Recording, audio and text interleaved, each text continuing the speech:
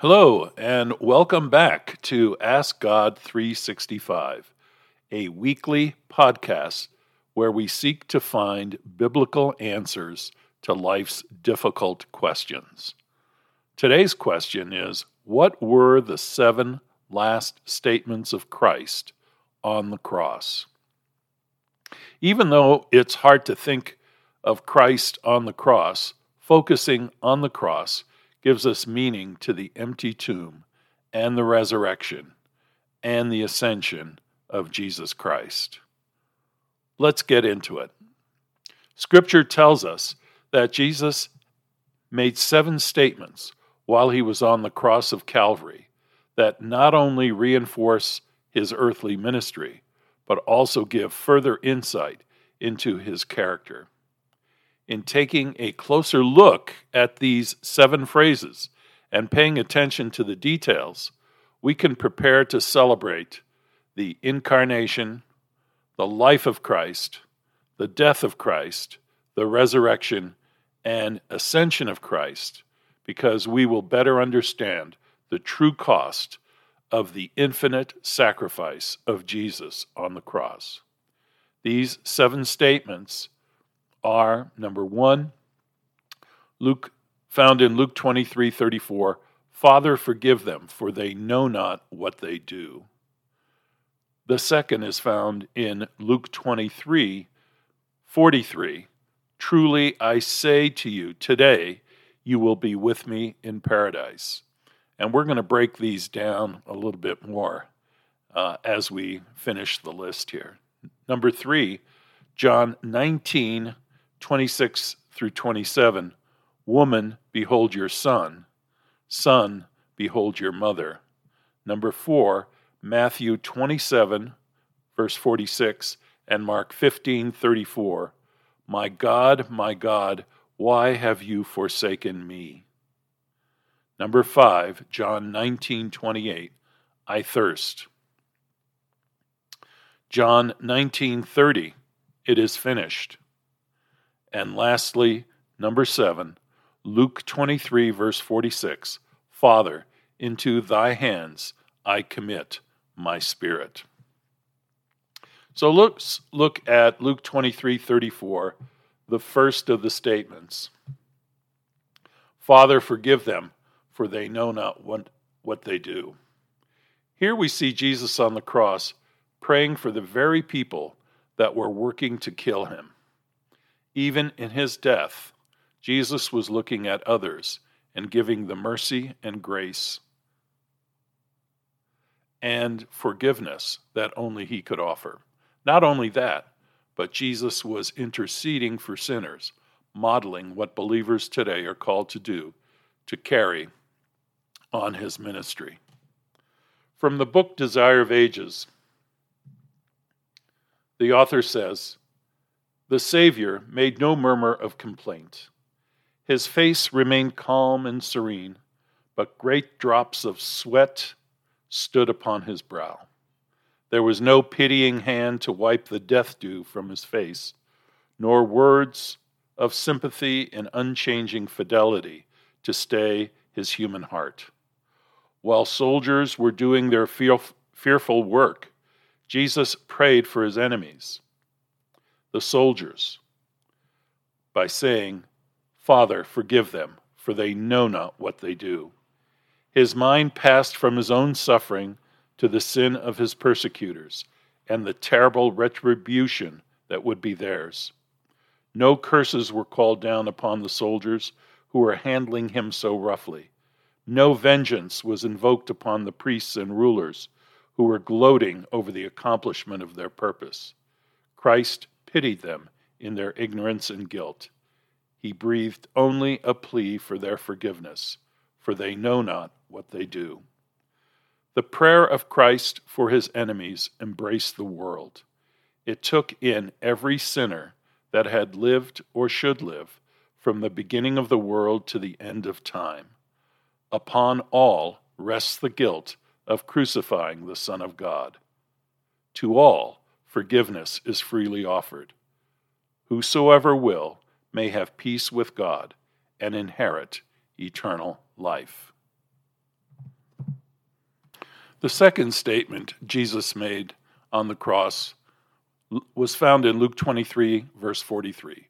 Truly, I say to you, today you will be with me in paradise. When one of the two criminals that hung beside Jesus asked that Jesus remember him in his kingdom, this was Jesus' response. This statement reveals Jesus' supremacy and his power to save. In the same way, when we recognize Jesus as Lord and King and make him the Lord of our lives, he is faithful to save us, even at the 11th hour of our lives. From the book Desire of Ages. There is no question now. There are no doubts, no reproaches. When condemned for his crime, the thief had become hopeless and despairing.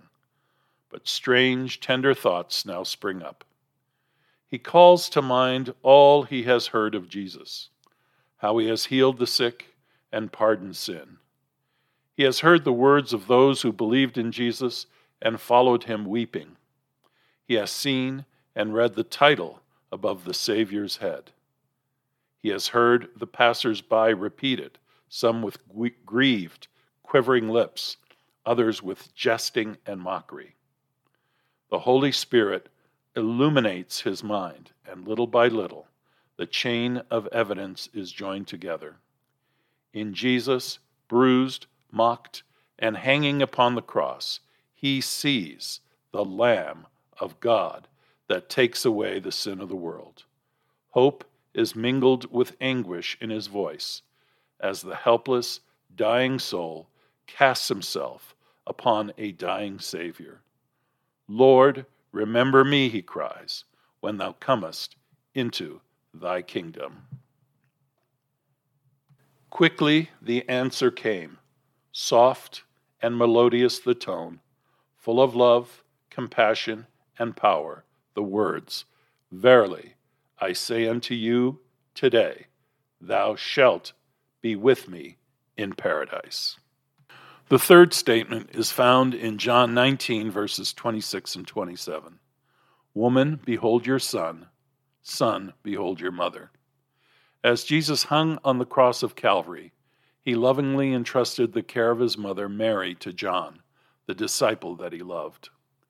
In doing so, he not only revealed his love for his mother and desire for her to be taken care of, but also his obedience to the law. In the Old Testament law, the firstborn son was to take care of his mother. So Jesus was obedient to the end. Now we too are to be obedient to the commands of Jesus and to make sure we are lovingly caring for those entrusted to us.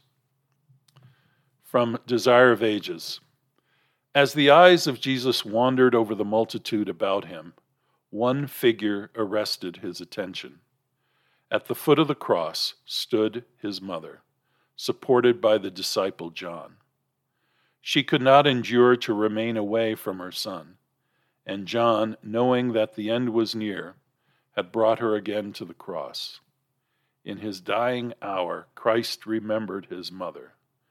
Looking into her grief-stricken face, and then upon John, he said to her, Woman, behold thy son. And then to John, Behold thy mother. John understood Christ's words and accepted the trust. He at once took Mary to his home, and from that hour cared for her tenderly, pitifully. The loving Savior, amid all his physical pain and mental anguish, he had a thoughtful care for his mother. He had no money with which to provide for her comfort, but he was enshrined in the heart of John, and he gave his mother to him as a precious legacy. Thus, he provided for her that which she needed most, the tender sympathy of one who loved her because she loved Jesus. And in receiving her as a sacred trust, John was receiving a great blessing, and she was a constant reminder of the beloved Master. The perfect example of Christ's filial love shines forth with undimmed luster from the mist of ages. For nearly 30 years, Jesus, by his daily toil, had helped bear the burden of the home. And now, even in his last agony, he remembers to provide for his sorrowing, widowed mother. The same spirit will be seen in every disciple of our Lord. Those who follow Christ will feel that it is part of their religion to respect and provide for their parents. From the heart, where his love is cherished, father and mother will never fail of receiving thoughtful care and tender sympathy. Number 4, Matthew 27:46 and Mark 15:34. My God, why have you forsaken me? This may be one of the hardest moments in Scripture to grasp, because even though the Father, Son, and Holy Spirit are one, for this moment the Father was separated from the Son. Because God is holy, he cannot be in the presence of sin. But we know that Jesus on the cross became sin for us. For God made Christ, who never sinned, to be the offering for our sin, so that we could be made right with God through Christ. 2 Corinthians 5, verse 21. So that we could be washed clean and redeemed by the blood of the Lamb. Salvation was full and complete on Calvary. It is our choice to believe in Jesus Christ with our body, mind, and soul. This statement should break our heart and give us deep, deep sense of gratitude and pause. Because Jesus became sin and left God's presence, we can enter his presence. Hallelujah! What a Savior. From Desire of Ages. At the 9th hour, the darkness lifted from the people, but still enveloped the Savior. It was a symbol of the agony and horror that weighed upon his heart.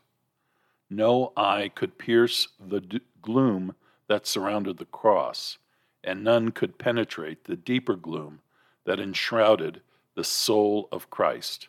Angry lightning seemed to be hurled at him as he hung upon the cross. Then Jesus cried with a loud voice, saying, Eloi, Eloi, lama sabachthani, my God, why hast thou forsaken me? As the outer gloom settled upon the Savior, many voices exclaimed, The vengeance of heaven is upon him. The bolts of God's wrath are hurled at him because he claimed to be the Son of God, and many who believed on him heard his despairing cry. Hope left them. If God had forsaken Jesus, in what could his followers trust? Number 5 is found in John 19, verse 28. I thirst. Born as God incarnate, Jesus was both fully God and fully man. The mystery of godliness. Here we see his humanity. As Jesus hung on the cross, he expressed his thirst and received vinegar to drink, fulfilling the prophecy in Psalm 69:21. They gave me also gall for my meat, and in my thirst they gave me vinegar to drink. Because of this, we can know that Jesus knows and understands our sufferings. There is nothing we can't bring to him that he won't understand.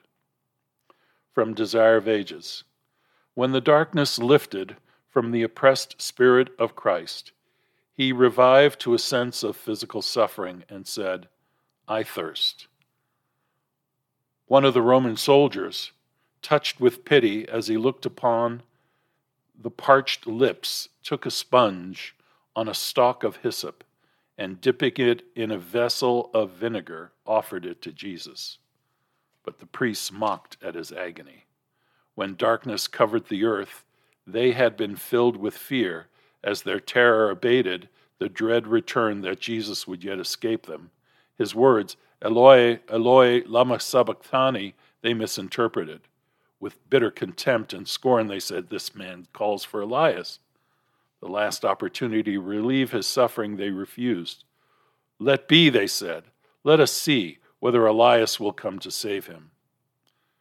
The spotless Son of God hung upon the cross, his flesh lacerated with stripes, those hands so often reached out in blessing, nailed to the wooden bars, those feet so tireless on ministries of love, spiked to the tree, that royal head pierced by the crown of thorns, those quivering lips shaped to the cry of woe, and all that he endured, the blood drops that flowed from his head, his hands, his feet, the agony that racked his frame, and the unutterable anguish that filled his soul at the hiding of his Father's face, speaks to each child of humanity, declaring, "It is for thee that the Son of God consents to bear this burden of guilt.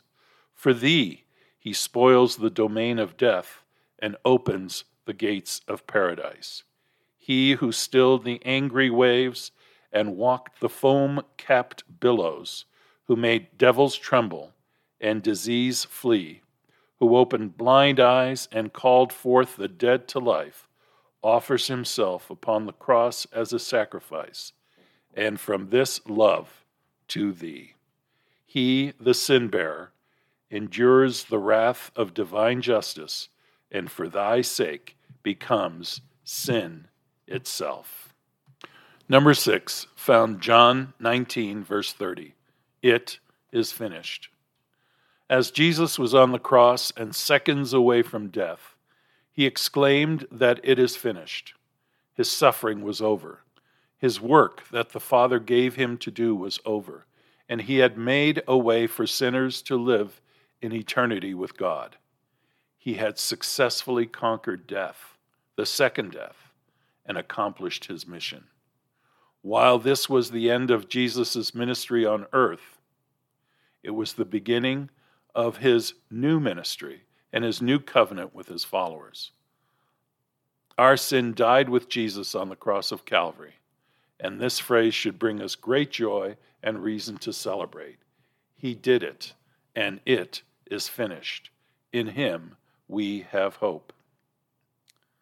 Suddenly the gloom lifted from the cross. In silence the beholders watched for the end of the fearful scene. The sun shone, but the cross was still enveloped in darkness. Priests and rulers looked toward Jerusalem, and lo, the dense cloud had settled over the city and the plains of Judea. The Sun of Righteousness, the light of the world, was withdrawing his beams from the once favored city of Jerusalem, and the fierce lightnings of God's wrath were directed against the fated city. Suddenly, the gloom lifts from the cross, and in clear, trumpet-like tones that seemed to resound throughout creation, Jesus cried, "It is finished." Number 7, Luke 23:46, "Father, into thy hands I commit my spirit." In his last breath, Jesus willingly gave up his spirit on the cross. His last words reveal that his spirit was not taken from him, but instead he gave it as the ultimate sacrifice, paving a way for you and me to receive salvation. As we look to his example, we too should be willing to sacrifice all for the sake of the gospel. From the book Desire of Ages. Suddenly the gloom lifted from the cross, and in clear trumpet-like tones that seemed to resound throughout creation, Jesus cried, "It is finished. Father, into thy hands I commend my spirit." A light encircled the cross, and the face of Jesus shone with a glory like the sun. He then bowed his head upon his breast and died. Amid the awful darkness, apparently forsaken of God, Christ had drained the last dregs in the cup of human woe. In those dreadful hours, he had relied upon the evidence of his Father's acceptance heretofore given him. He was acquainted with the character of his Father. He understood his justice, his mercy, and his great love. By faith he rested in him whom it had ever been his joy to obey. And as in submission he committed himself to God, and the sense of the loss of his Father's favor was withdrawn. By faith, Christ was the victor. By faith, Christ was the victor. Hanging upon the cross, Christ was the gospel. Now you and I have a message. Behold the Lamb of God, which taketh away the sins of the world. Will you and I not keep our eyes fixed on a crucified and risen Savior, in whom our hopes of eternal life are centered? This, my friend, is our message, our argument, our doctrine, our warning to the impenitent, our encouragement for the sorrowing, the hope of every believer. Christ crucified. Talk it, pray it, sing it, and it will break and win hearts. This is the power and wisdom of God to gather souls for Christ. Our prayer today, friend, is that by taking time to examine what Jesus said on the cross, your celebration of the incarnation, death, resurrection, and ascension of Jesus Christ will be richer, more meaningful, and filled with awe and infinite gratitude. Thank you for being part of the Ask God 365 podcast community. We value you and appreciate greatly the time you are spending with us today. We are praying for you. Please share your comments and questions at AskGod365.com. Listen, learn, think, grow together. Ask God 365, answers to life's difficult questions. May God bless you and keep you.